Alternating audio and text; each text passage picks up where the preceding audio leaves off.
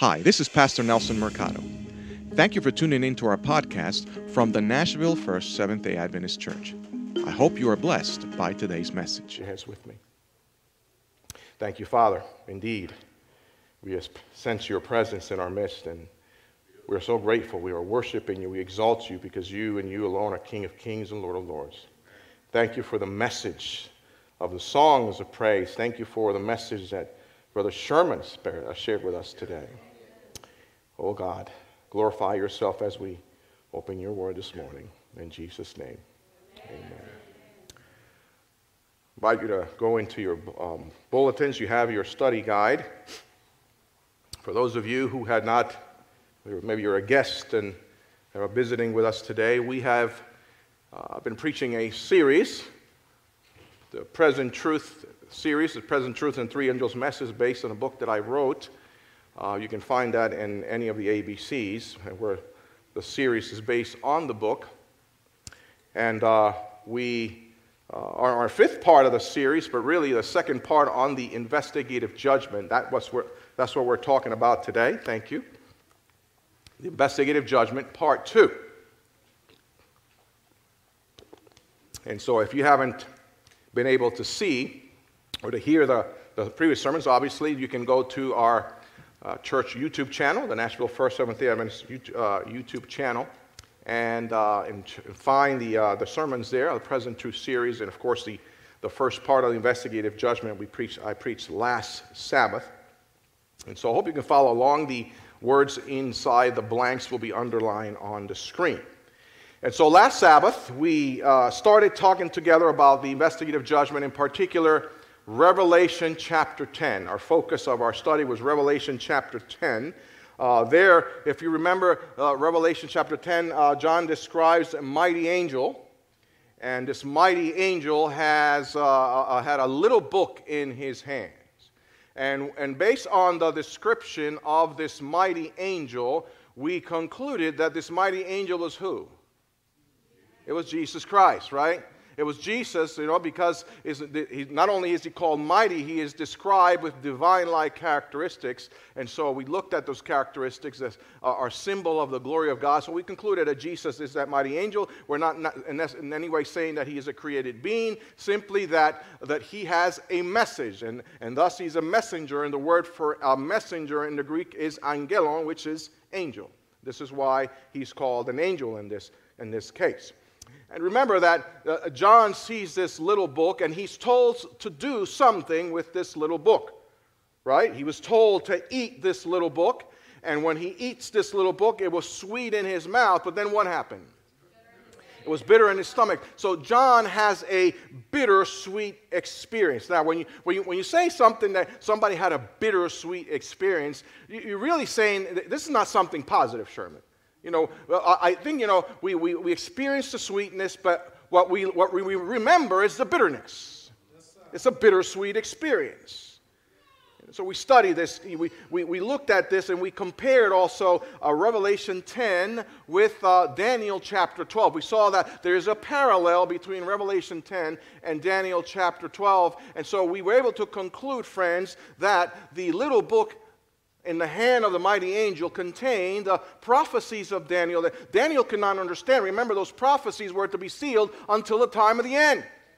And at the time of the end, they would be open. They would be understood. We saw the time of the end ended in 1798 after the 1260 years. But Daniel in particular could not understand the 2300-year prophecy, the one that said in Daniel 8:14, and after the 2300 days, then the sanctuary shall be cleansed.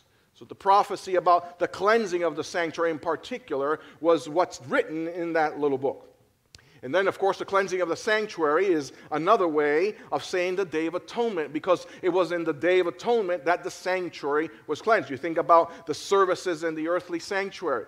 The reason it had to be a cleansing is because every day sinners brought their sacrifices to the tabernacle, and they confessed the sins. They slew the animal, and then the priest took some of that blood into the tabernacle, sprinkled it, and symbolically transferred the sin to the tabernacle. So at the end of the cultic year, the sanctuary had to be cleansed, and that happened on the Day of Atonement.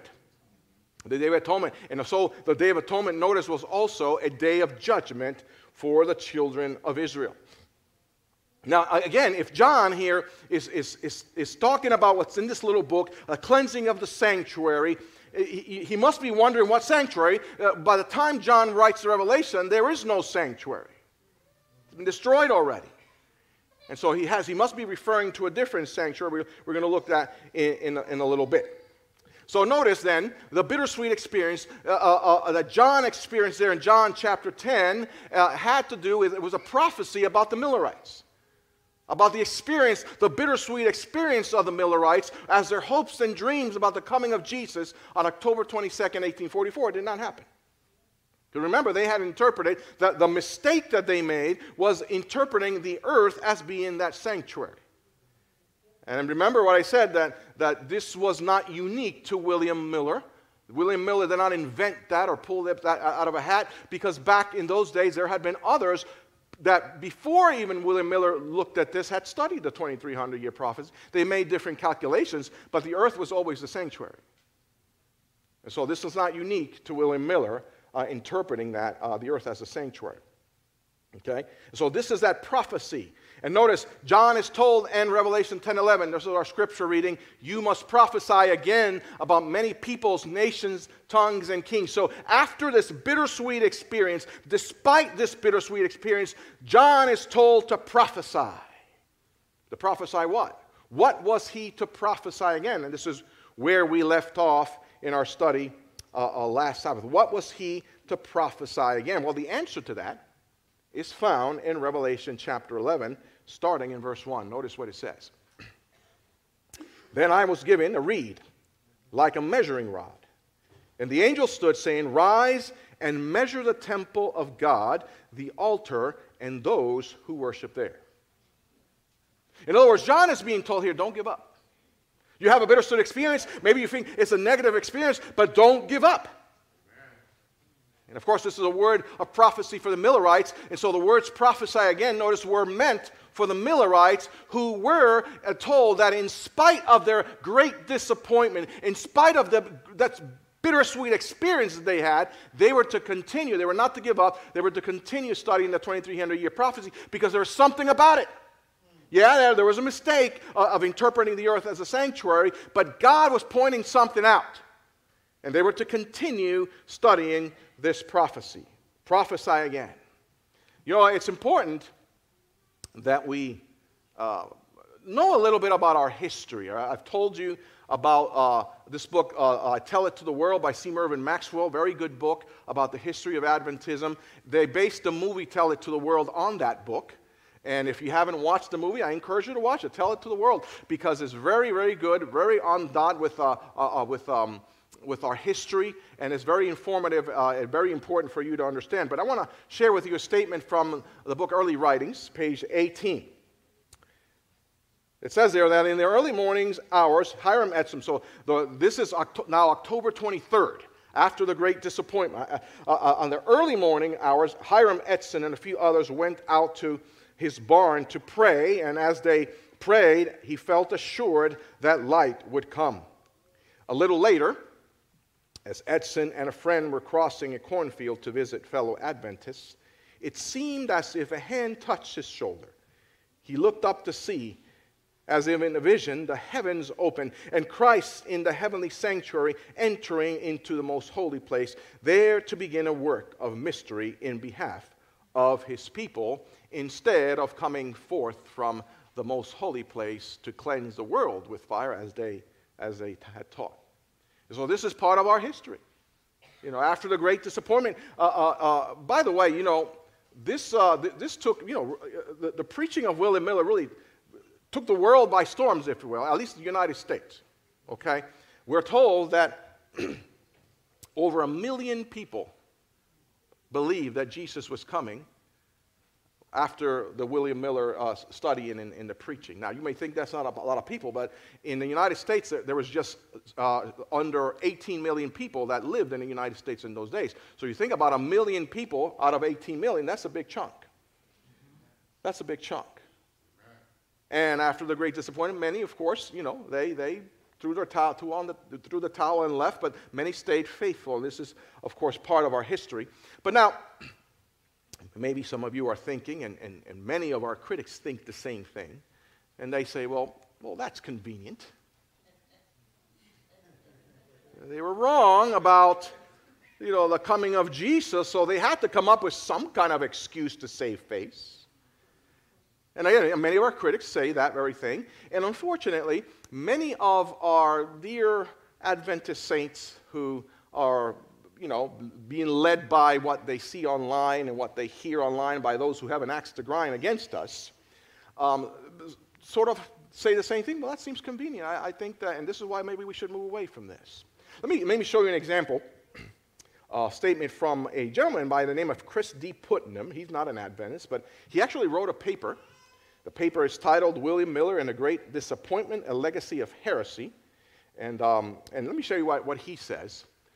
He says, accordingly, the October 22nd, 1844 date was modified to denote when Christ entered the Holy of Holies in the heavenly sanctuary, not the second coming. This group became the Seventh-day Adventist Church of today, and this modification is called the doctrine of the pre-Advent investigative judgment. Frankly, it seems like a lame excuse. Miller was simply mistaken. And many feel that way. Maybe some of you feel that way. And so the question is, was this really a mistake, or was it biblical providence? Was it a mistake or biblical providence? Let's go to a scripture. We're going to start reading again from verse 11 in chapter 10 all the way through 11:2. You must prophesy against. Remember, now he has this bittersweet experience. He eats the book, sweet in his mouth, bitter in his stomach. You must prophesy again about many peoples, nations, tongues, and kings.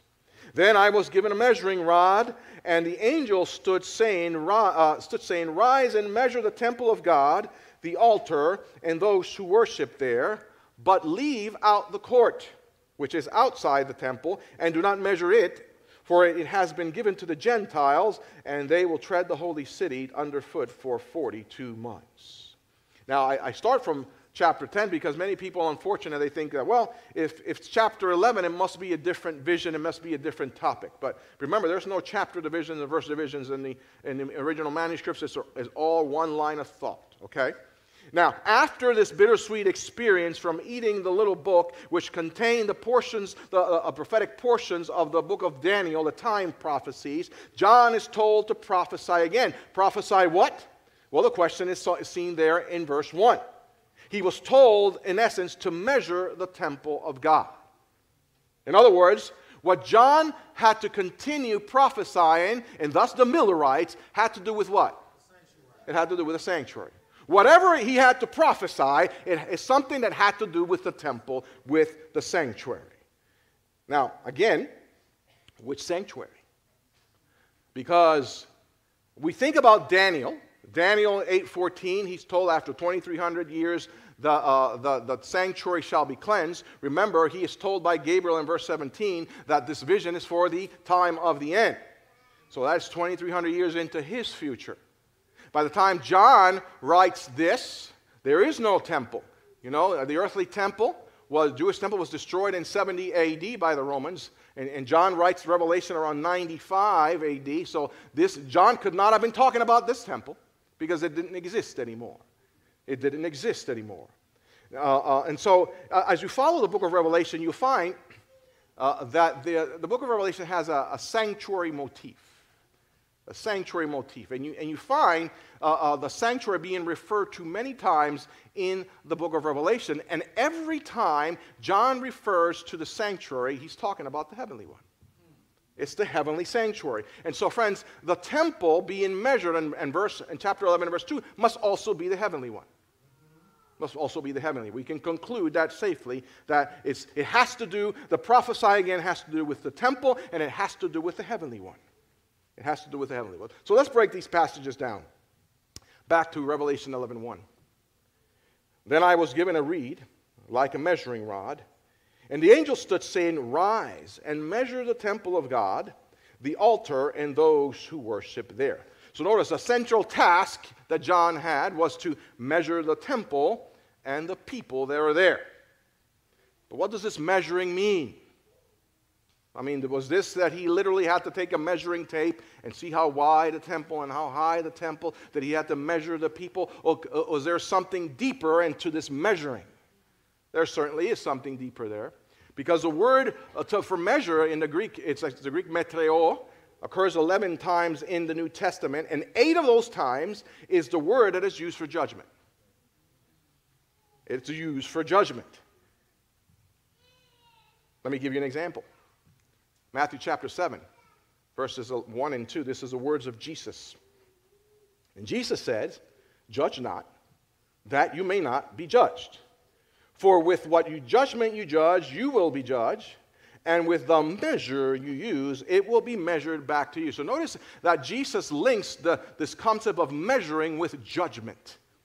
With judgment.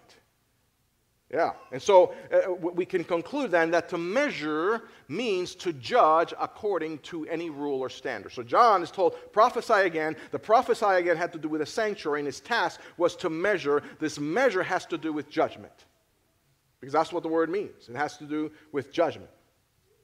Now, one of the keys of interpreting the book of Revelation is understanding that 2/3 of the book of Revelation are allusions to the Old Testament.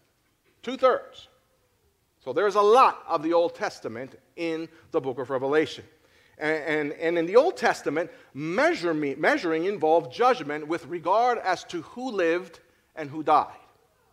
Let me give you an example. 2 Samuel chapter 8, verse 2, speaking of David, it says, "Then he defeated Moab, forcing them down to the ground. He measured them off with a line. With 2 lines he measured off those to be put to death, and with 1 line he measured those to be kept alive. So the Moabites became David's servants and brought tribute." And so notice here that David, it's not like he was measuring literally. Measuring had to do with deciding, with making that judgment as to who would live and who would die. Making the difference who would live and who would die. He was making a judgment. But it's mentioned as measuring. It's measuring. So again, what we see here is that this concept of measuring is not a literal measuring, but it has to do with judging. With judging. Now, when we talk about the Day of Atonement, obviously, the first place we go to find about the Day of Atonement is the book of Leviticus. Leviticus chapter 16 is where we see it clearly. Let me show you Leviticus 16:33, because Leviticus 16:33 is probably the best explanation to Revelation 11:1. Notice what it says. "Then he," that is the priest, "shall make atonement for the holy sanctuary, and he shall make atonement for the tabernacle of the meeting, and for the altar. And he shall make atonement for the priests and for all the people on the assembly." So notice that atonement was made for the priests themselves, it was made for the sanctuary, it was made for the altar, and for the congregation. The only other place in the Bible where the sanctuary, the altar, and the people are mentioned together in the concept of measuring is in Revelation 11:1. There's only one difference, though. Let me show you the comparison. So again, Leviticus 16:33, "He shall make atonement for the holy sanctuary, and he shall make atonement for the tabernacle of meeting, and for the altar, and he shall make atonement for the priests, and for all the people on the assembly." In Revelation, this is what John is told. "Then I was given a measuring rod, and the angel stood saying, 'Rise and measure the temple, the altar, and those who worship there.'" The only difference that we find in Revelation is that the priests are not mentioned. Why are the priests not mentioned? It was so simple, because this is already in the heavenly sanctuary. Jesus is our priest. He doesn't need atonement. And so this is the only reason why he's not mentioned, the priests are not mentioned in Revelation. So we see how they compare. And so there's also, in the Old Testament, another allusion to Revelation 11:1 in Ezekiel's temple. Did you know that Ezekiel describes a temple that's supposed to be built in chapters 40 to 44? I encourage you to read those. We're not going to go over these passages. It's going to take too long. Okay? But this was God's intention had the children of Israel done what they're supposed to do. Okay? The temple. And Ezekiel describes this temple. And in Ezekiel's vision, the temple was measured for the purpose of being restored. And there are 2 important points here, interesting points about Ezekiel's vision that I want to bring out. The measuring of the temple, because it had to be done as well in Ezekiel's vision, came on the 10th day of the first month, which was the Day of Atonement. So on the Day of Atonement, there was a measurement being done. We know the Day of Atonement is the Day of Judgment. And also, the measurement was for reference to two things, the temple itself and the people, just like we find in Leviticus, just like we find in Revelation 11:1. And so what we find here, friends, is that the Day of Atonement, there was a theme about the Day of Atonement in Revelation 11:1. That's what we see. The Day of Atonement was, of course, a most solemn day for the Israelites, for the Jewish calendar. It was a day of measuring within the Israelite cultic year. And that day had an atmosphere of the final judgment because it was a day that was separated those people who were consecrated to God and accepted, and those who were not and rejected and were cut off from the people. That happened on the Day of Atonement. And so notice then, measuring the temple and the people there, who worship there in Revelation 11:1, is related to the sealing. The sealing of God's people that we read about in Revelation chapter 7. The measuring is for the purpose of deciding who's going to be sealed. In other words, who will live and who will die. Who is accepted and who is not. That's what the measurement is for. That's what the judging is for. But now let's go to verse 2. Revelation 11:2. But leave out the court, which is outside the temple, and do not measure it, for it has been given to the Gentiles, and they will tread the holy city underfoot for 42 months. Now, if you remember, as you studied the sanctuary and the temple services, the outer court of the temple in Jerusalem was a place outside the temple where the Gentiles were allowed to worship. It was outside the temple. They could not go in the court because this was reserved for the priests, the Israelites, and the Jewish women. So the outer court was for the Gentiles. It was for the Gentiles. Now, the word that is used for Gentiles here is the Greek ethnoi, which simply means the nations surrounding them. In other words, the nations that weren't the Jews. And in Revelation, the book of Revelation, the Gentiles, these nations, these ethnoi, are actually the forces hostile to God and his people, which is why John describes them as those who have trampled the city for 42 months. Now, 42 months should be familiar to you. That should be ringing a bell, because we've talked about this period of time before. 42 months is equal to what? 1,260 prophetic days. 30 days in the Jewish calendar times 42, 1,260. And we saw this last time, 1,260 prophetic days. We use our rule for interpreting time prophecies, which says that a prophetic day equals a literal year. So 1,260 prophetic days equal 1,260 literal years. So 42 months, in this case, equal 1,260 literal years. Now, we already saw this last time because we know that this period of time is also mentioned back in Daniel chapter 7 as time, times, and half of a time. And that is the period of time where the little horn rises from the beast, right? And he destroys 3 of the little horns, right? The Hurieli, the Vandals, the Ostrogoths. The Ostrogoths were the last tribe that was defeated. And once they're defeated, the papacy rules unopposed, and they're defeated in 538 AD. And so at that point, the little horn rises unopposed and rules for exactly 1,260 years. And it takes you to the year 1798 when Napoleon sends General Berthier and takes the Pope prisoner. He dies a year later in exile. And that period of time, that influence and power that the Pope had for those 1,260 years comes to an end. And so this is the same period of time. The enemies of God are trampling upon God's people for exactly that period of time, 1,260 years, which are the 42 months. Now, the measuring, the Gentiles, notice, are excluded from the measuring.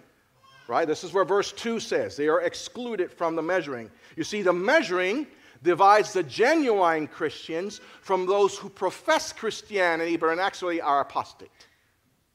It is the professed Christians.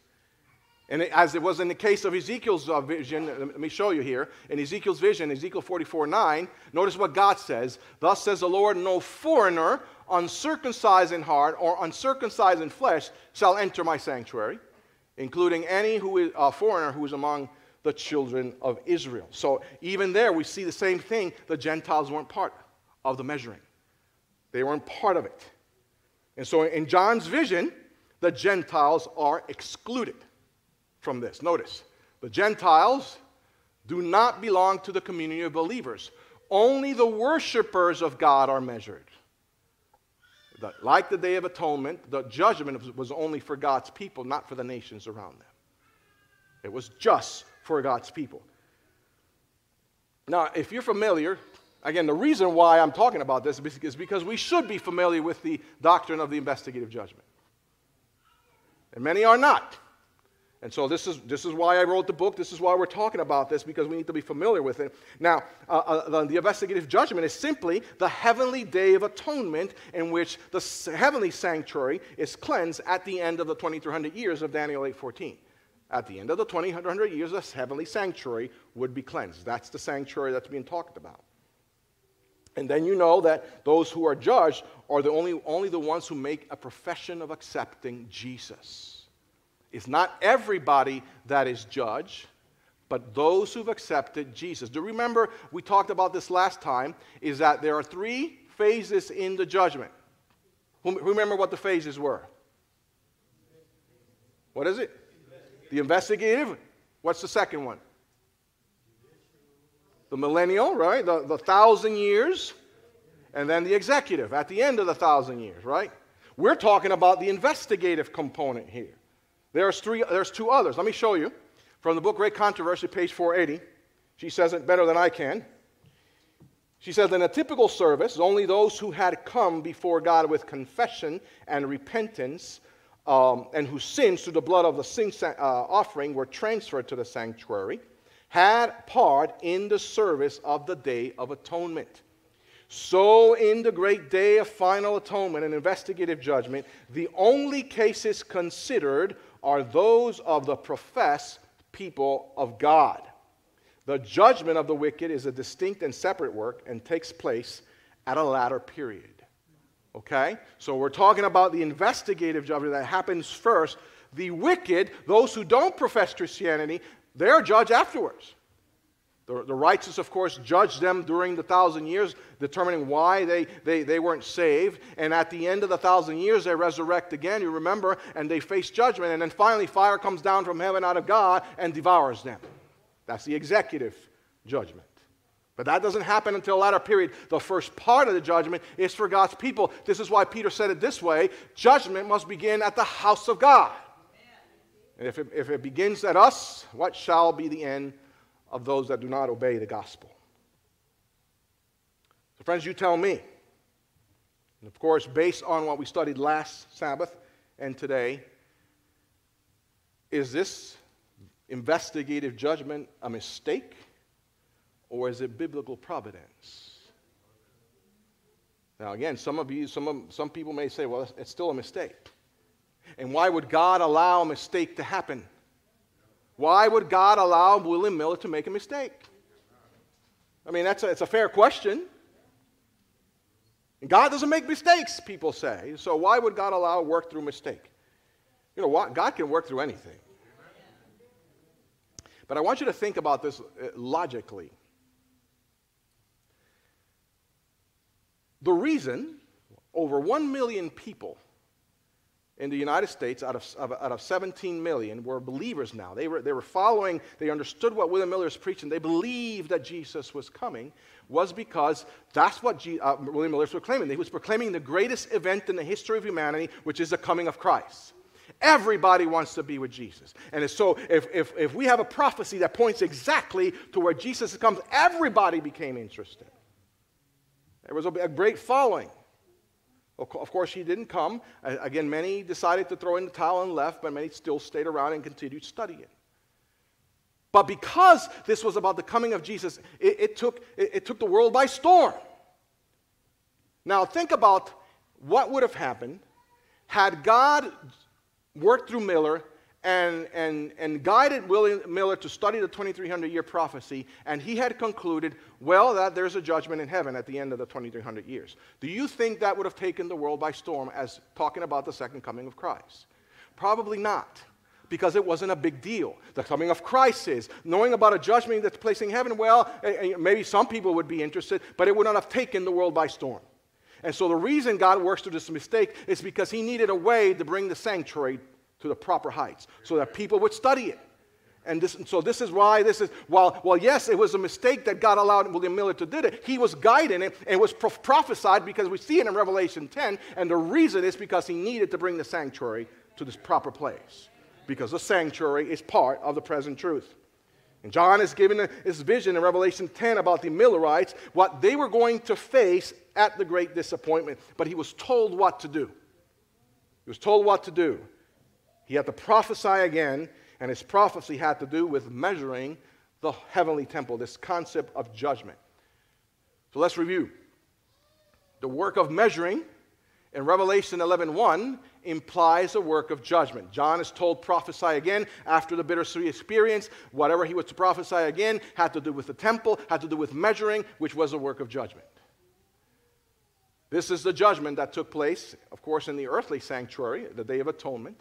And it is the judgment that started in the heavenly sanctuary in 1844 when the heavenly sanctuary was cleansed. When the heavenly sanctuary was cleansed. You see, friends?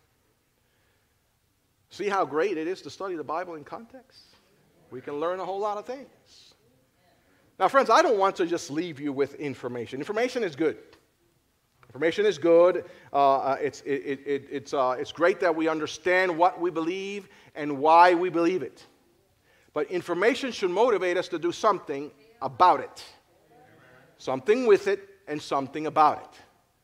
And the first thing that this doctrine of the investigative judgment should motivate us to do is that if you're not at peace with God, if Jesus isn't your Savior and Lord, that's the first thing you need to do. Because the reason the judgment is good news, it is good news for those who accepted Jesus. Remember, the judgment makes the difference between those who truly have accepted Christ and are accepted and those who are just, it's all words, it's all facade, but eventually are rejected. And if Jesus isn't really your Savior, if you haven't taken that step and made him Lord of your life, then you may be part of the apostate, and maybe you're the ones who are going to be thrown out. But there is assurance, we can have assurance of salvation because our salvation depends upon Christ did, and if you receive the gift of salvation, then you don't have anything to worry about. And so the first thing should motivate you is to receive Jesus and make him Lord of your life and surrender yourself to him. But it should also motivate us to do what John did. John is told to prophesy again. The Seventh-day Adventists, we are to be familiar with the three angels' messages. This is what the present truth is. This is what the premise of the book is all about. These messages highlight what we need to proclaim to the world. And the first angel says, fear God and give glory to him because the judgment has come. Because there's a judgment happening right now. We have a responsibility. What is our responsibility then? Our responsibility is that we must prophesy again. The news of the investigative judgment taking place right now is present truth.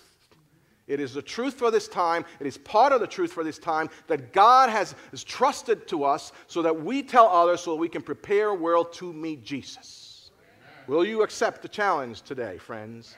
I hope you accept the challenge because this is part of our responsibility. It is our duty. Now, some people, as we end up today, you say, well, you know, it's okay, this is great. We can pinpoint the judgment is happening, but you still ask the question, why is this judgment even necessary?